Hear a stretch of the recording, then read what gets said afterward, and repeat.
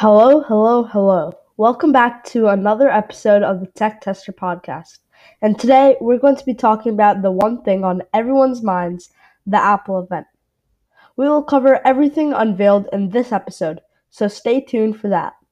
First, I'd like to say a word for Tim Cook's silent support for Ukraine by subtly wearing their flag colors. He was rocking a navy blue sweater with a yellow Apple Watch wristband. After banning sales in Russia, it's a great way to send support without publicly saying anything. Now into the nitty-gritty.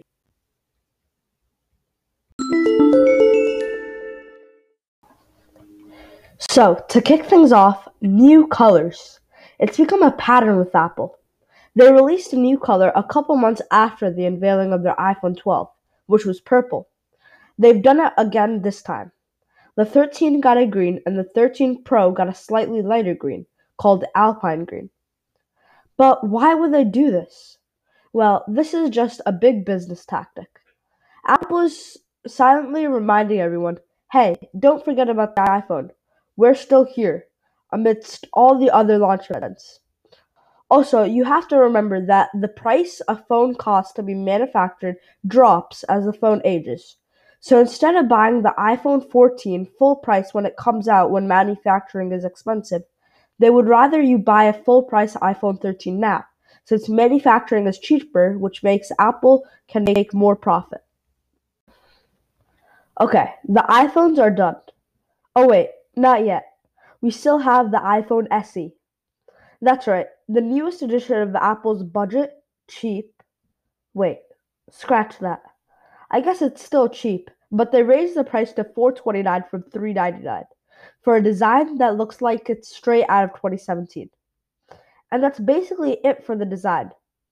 Assuming you've seen the 2020 iPhone SE, the new one is absolutely indistinguishable from that one. However, there has been a bit of the spec bump on the inside. The A13 has been bumped up to the A15, and it now supports 5G.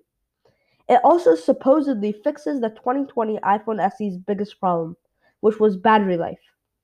In this modern day and age where even cheaper phones are hitting 6 to 8 hours of screen on time, the 2020 iPhone SE barely managed to hit 4.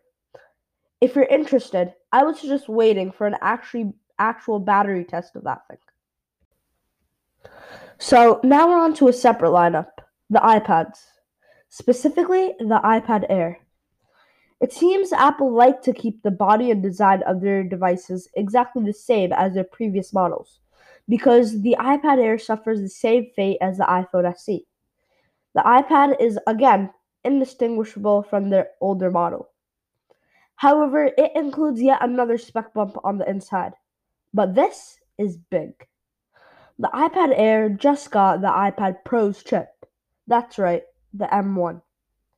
This fact leads me to believe that Apple's next event will hold a much more updated model of the iPad Pro, with, in my guess, a much faster chip. The fact that the Air is so close to the performance of the Pro, only outmatched because of the fact that the Pro has more RAM, degrades the reputation and value of the Pro, which I don't think will last for long. That means incredible performance on a whole other level. I don't even need to say anything. You've seen the fantastic reviews about the MacBook Air and the iPad Pro. It will fly through anything you need to do, but that's nothing compared to what's next. I'm sure you've heard of the new MacBook Pros. It was named as some of the best tech unveiled in 2021. The 14-inch shipped with the M1 Pro, and the 16-inch shipped with the M1 Max. And these laptops, especially the 16-inch, flew through workloads. Creators like MKBHD, which edit high-level 4K footage, ditched their $50,000 Mac Pro setups and worked from the laptop. Close your eyes. Imagine if that power was doubled. If it was fused together. Quite literally. Okay, now stop imagining. Open your eyes. Come back to reality. Your imagination has come true. Apple literally fused two M1 Maxes together to create the M1 Ultra. And the result? Simply put, insane. With a 20-core CPU, out of which 16 are performance and the other 4 are efficiency, and a 64-core GPU, this thing is a monster. And it's now in the newest of Apple products, Mac Studio. Design-wise, it's really just a thick Mac Mini, but internally, it has already outperformed those $50,000 cheese grater Mac Pros. That begs the question, is this the end of the Mac Pro? Costing $8,000 at everything maxed out, surely there's nothing better than the Mac Studio. However, Apple said something very sneaky at the end. To paraphrase, they said that the Mac Pro would be the last device to finally transition into their fully silicon goal. So if you still want to wait. Rest assured that the Mac Pro is coming soon.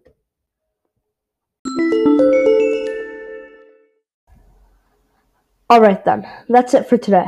I hope you enjoyed it.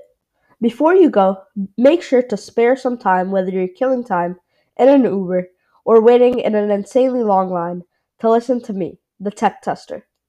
I will be back sometime in the next week, and make sure to stay tuned for that. Until then, peace.